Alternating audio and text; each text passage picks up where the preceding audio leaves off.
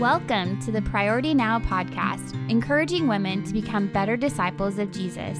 Priority Now is hosted by Carmen Halsey of the Illinois Baptist State Association.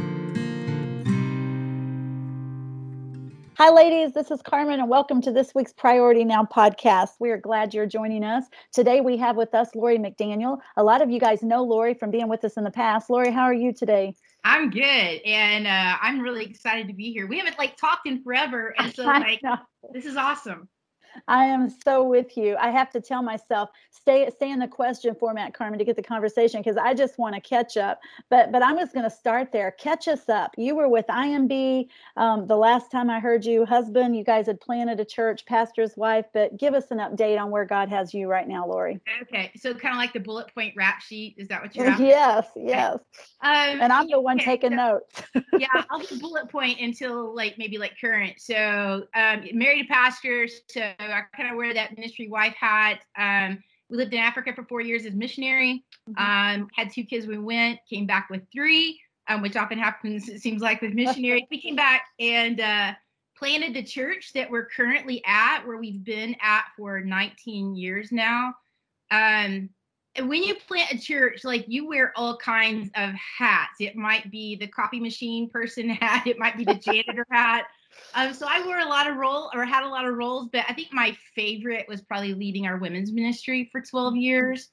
After that, I did go, you mentioned the IMB. I worked at the International Mission Board for 7 years in their mobilization department, because God's mission is my heartbeat. And so my role was really to help us, as an organization, to get more churches involved, more people involved, to find their role in God's mission. And so we did that through communication, marketing, events, all that kind of stuff. And so that was my key role there. I resigned. I felt like I just kind of leaped off of a cliff, just because I just felt like that's what God was leading me to. I resigned a little over a year ago, taking that leap, not knowing what was next. And there's some things that are beginning to surface now that I'm really beginning to explore. And so it's been a good transition season. My family, we have 3 adult kids now, so we're totally empty nest. Our youngest, Josh, is a junior at college.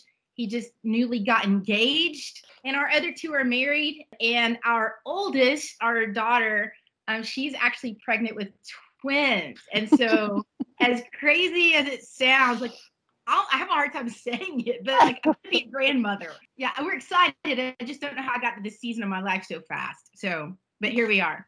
You know what? I'm gonna jump in there, because what you said is, I think, one of the main reasons I'm excited about having you today with us.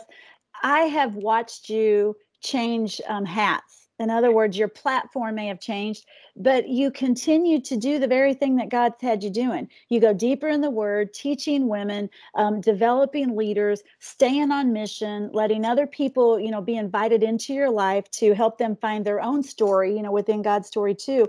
And I love that, Lori, because that's the thing that fascinates me. You've not lost momentum at all. But sometimes I think as women, we so hang on to the hat, thinking my calling's changed if the hat's changed, instead of I love the word season. And, you just said it. God changes maybe the lane we're running in, but it doesn't change the purpose of what he has us doing. So talk a little bit about that. Actually, I really appreciate that question, because what you see as momentum on the outside has a lot of mess beneath the surface. Okay. And so while we look at people's lives and we might see them change roles or change hats, and it seems like it's just smooth. I'll tell you straight up, it's not as neatly packaged as it seems, especially internally. There's a lot of internal wrestling that I might do that other people don't see.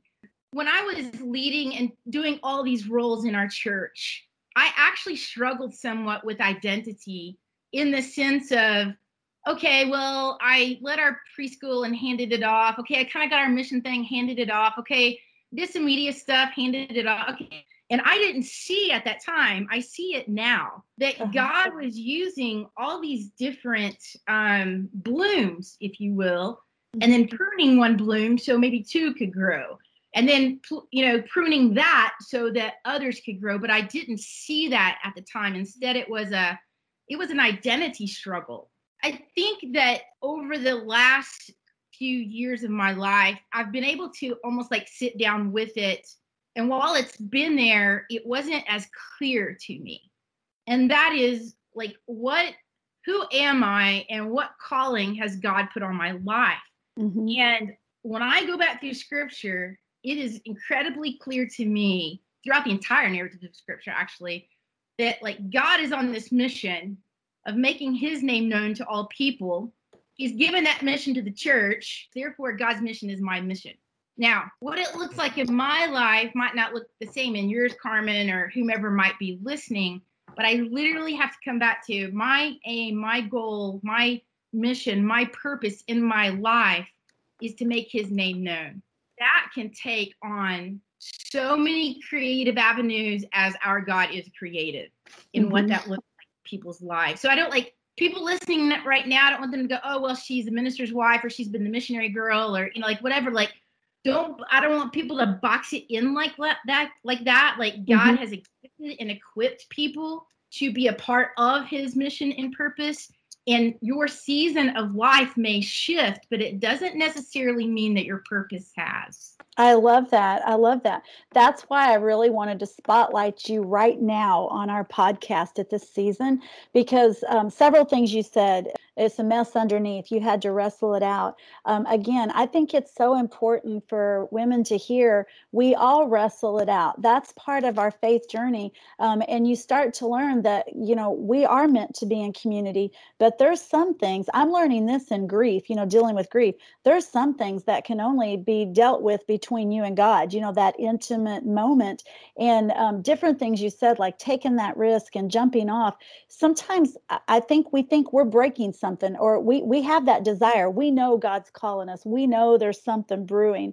And for lack of better words, I'm going to say we outgrow our position, meaning there's a bench, somebody else can do it. Maybe, I'm not going to say your values have changed, but you're just not in it because you're starting to see other things, other opportunities that maybe you could go to that somebody's not there to sort of bridge that gap. But I think sometimes we're so rooted in comfort or insecurities, whatever those look like. For some that may be a paycheck. For some it may just be the comfort that a title. Some they're fearful that there's not another place for them to plug in and serve. But ultimately, like you said, it goes back to that identity that I know in my own life, God has been the one to pick me up and jerk me sometimes and set me down, meaning there's been such a backdrop change to my life, because in my mind, I wouldn't have justified going to that new area. Does that make sense? Nor would you guys have coached me to, because it wouldn't have made sense. So yeah. I love that about your story. And I think that's so important for women to hear, that we're not one and done. Wherever God puts you, he's not gonna leave you, because he's always moving there. So right. You said we're afraid we're going to break something, so so we don't jump off. For me, sometimes it feels more like not that I'm going to break something, but rather I'm too broken. Like God couldn't use me. I know this may sound crazy, but like because of things that I do, so whether it's traveling internationally or speaking here or there or writing this or that, but like I look at other people's lives still, like even sitting in that seat, and I think, but I'm not like them. I'm not as good as that, or I don't have as big of an audience as her, or like I can even think of small things. Like, I got ready to speak. It was a little over a year ago. We're sitting around with a group of ministry wives, and somebody shared something, and I said something mostly like out of nervousness, but it really came out as, well, it was really dumb. Like I shouldn't have said it, And so like I sat back kicking myself, and those kinds of things, if we're not careful, will like plague us. And we allow the messes to define us instead of God, like taking the intensity of that and creating this intimacy with him and shaping it into and using even the mess for what he wants us to become. Like, I wish I could do that situation over, right? But that doesn't necessarily disqualify me from moving forward where God is calling me or shaping me or showing me, or maybe even just waiting for him to shape me and show me what that is. That's good. That's good. Lori, I watch you lead beside your husband too. He platforms your leadership and I watch that. And that is so refreshing because you're not an add-on. He literally, I watch him, at least from my perspective, he platforms that leadership. So I think that's so encouraging for women. But this might be a little self-centered, okay, when I ask this question. But I say this a lot because you said identity. Your identity was shaken. So many times I don't realize that we think our identity, we don't realize we've anchored it to a role or a position or what somebody else says we are, versus, that we all say, hey, we're a disciple, my identity's in Jesus. But I don't think we realize sometimes that our anchors aren't necessarily yet in Jesus, and which is some of the painful transition as he's moving us, opening our eyes to that, through some of the brokenness that he allows in our life. But the self-centeredness, I guess, I say this, if I'm talking to pastors' wives right now, I'm like, your people say, hey, if God called your husband, he called you. And I've sort of changed my stance on how I respond to that now, because I'll tell people, he called us to be a disciple who makes disciples. That's our identity. That's our foundation. We have a responsibility to love our husbands well and support our husbands and be their sidekick. But the reality, especially in SBC world, and can I say I'm concerned for some of our pastors' wives sometimes, because if God removes your husband from that pulpit, whether to death, whether to a different position, whatever that may be, a leadership fell, whatever reason, that what happens to you, and I see so many women struggle because they don't walk back in the next day. It's like they've invested this energy and into the leadership of this local church, and then it's like, where do they fit? And I don't even think they realize it until the day that the husband's not there in the pulpit, and then what happens to me? And it shakes that foundational level, which is part of the wrestling out. But speak to that a little bit, because I don't see that with you, and that's what I love, and I want some of the women to get to hear that part of your story. Yeah. Well, I think what you don't see with me is the great wrestling match that God and I went through for several years in order to get to the place where I am secure in who he has called me to be and how he shaped me. Now, I won't say that if my husband suddenly passed away, tomorrow, that there wouldn't be this ripping apart of all of a sudden I don't have the title pastor's wife. Like Kathy Litton speaks to that actually, with her husband's sudden death, that all of a sudden she's in church, a week later, 2 weeks later, however long it was, but she's no longer the pastor's wife. Like the pastor's gone, and so those identities get ripped apart. But what you didn't see was the great struggle that I had to go to, and what that looked like for me would be, man, this is a little bit embarrassing, but it kind of is what it is. And I'm in, like, this is part of my story. I'm okay with that. But, our church would have kind of like Pastor Appreciation Sunday, and so they're calling you up there and, they're honoring him, especially as the church planner's wife. Like, there was so much happening that I was involved in and doing. And then they call me up there and my kids, and at that point, all of a sudden, I feel like a sidekick. And it was kind of like, well, Mike this, and Mike, you're that, and if it wasn't for you, oh, and Lori, you too, But on the inside, it felt like I am like working my tail off in ministry. I don't have a title. I don't have a paycheck, and so like even when I went for the international mission board, I didn't even know what to put on my resume. Even though God had been like showing me all these things, even though I had been using my gifts and skills and talents, I thought that those need to be directly related to a title. And my gifts and skills and talents, how God used me, well, the fruit of that would be in a paycheck or like those kinds of things. And for a couple of years, I wrestled through that until probably like the third year, I thought, these emotions and feelings, this is like same song, second verse, third verse, fourth verse. And God and I, like, I had to sit down with him and honestly, Carmen, like recognize the nature of my own sin and let's just call it what it was, pride and arrogance and self-centeredness. It wasn't the title, like maybe that'll get ripped away, but it was more like the internal definition that needed to be ripped away. It's not just in ministry. Like maybe you're home with the kids or you're not home with the kids. Like you've got this job and you're looking at all the other moms going, well, maybe I'm not doing it right. And so we are continually wrestling and juggling, I think, emotionally and mentally, what we know to be true spiritually, if that makes sense. It makes perfect sense. And that's what I appreciate about you sharing. And when I go back to that, we all have to wrestle that out. When you were with IMB, and I don't know your personal story, but sometimes I think, we celebrate that mission, because we have this adventurous movie playing in our head, like airplane doors open, Lori drops out, figure it out, learn how to navigate the land, meet the people. And sometimes we go to visit those missionaries and we think, what do they do? What are they doing? They're just there's no like big excitement here. They're just living. And it's kind of like, I remember the day it hit me, like, duh, they're just living, which is what we need to do, which is, exactly what you say. Our whole lives need to be intertwined with the mission because everything counts. But sometimes we don't even realize we're lost in some of those identity crises, or am I good enough, or this comparison. And God will literally allow life circumstances or broken dreams. You talked about Kathy. Kathy just referenced a book that I think is excellent, Shattered Dreams. He'll allow those things. Nothing is a mistake to God. Everything that looks like an interruption, it's purposeful. And wherever our workplace is, wherever our zip code is, it's no different than God, like, open that airplane door and drop Carmen off there. And am I aware of my village? Am I being intentional with every opportunity to build a relationship? Am I viewing my life as not fake, but as being on stage? I say that a lot to myself. You're on stage. Who's watching? Who's within eyeshot? Who are you having an opportunity to build that relationship? And from the outside looking in, that's what I've seen you do in your life.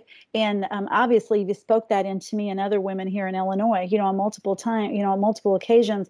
But I see you live with that intentionality and share that with other people. I think a good question to ask, and when I first say it, it might not even sound that spiritual, but like, what does success look like for you? Like, what are you? Because that's what we're striving, right? And so, like, what does it look like? And how do you know when you reach it? Because I think what we do is we look at the appearance of other people's, whether it's social media edited or some platform kind of person, and we think maybe that, like, that's success. But some of the most intimate moments between me and God are moments that nobody will ever likely know about. Like, I could think of one a few months ago. I was in Greece working with refugee women and sat in a room with about 50 Muslim women. And like, literally, I taught the story of the Samaritan woman. And like, you could see, if I can say it this way, like, you could see in their faces that God was speaking and working. And like, I'm not going to post pictures of that. Nobody's really ever going to know about that but me and God and those 50 Muslim women. But like, for me, like, getting to that point, that's rich. Lori, that's good when you're talking about that. One of the things personally, I've just been hungry to hear, what does intimacy with God look like in other women's life? Because I've said a lot, I knew intimacy with my husband, thought I knew intimacy with God. What does it look like, to go deeper? And what you just described, that's one of the things God continues to reveal with me. It's like, Carmen, you knew this all along, but you didn't recognize it for what it was. And in my own life, it's times I would try, I'd had that sweet moment with God and I'd want to go unpack it with Keith, it's because it's almost like I wanted him to get it, and I think now looking back, I just wanted the affirmation. And what I realized since, now that God's removed him, there's not that confidant, to be able to share on that level with.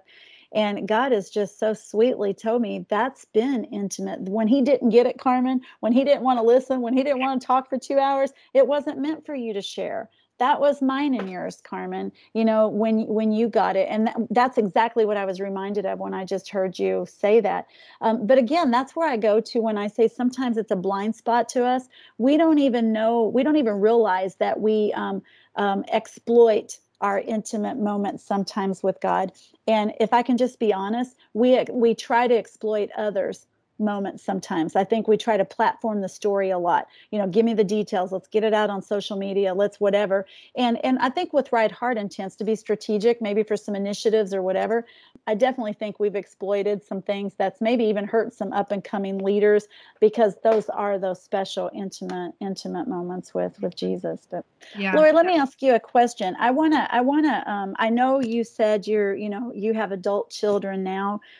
Definitely God has continued to position, to pour into women's life. I really want to talk about discipleship from a couple different avenues, and ask you to really share some models. What does it look like in your life, to help the Carmens out here?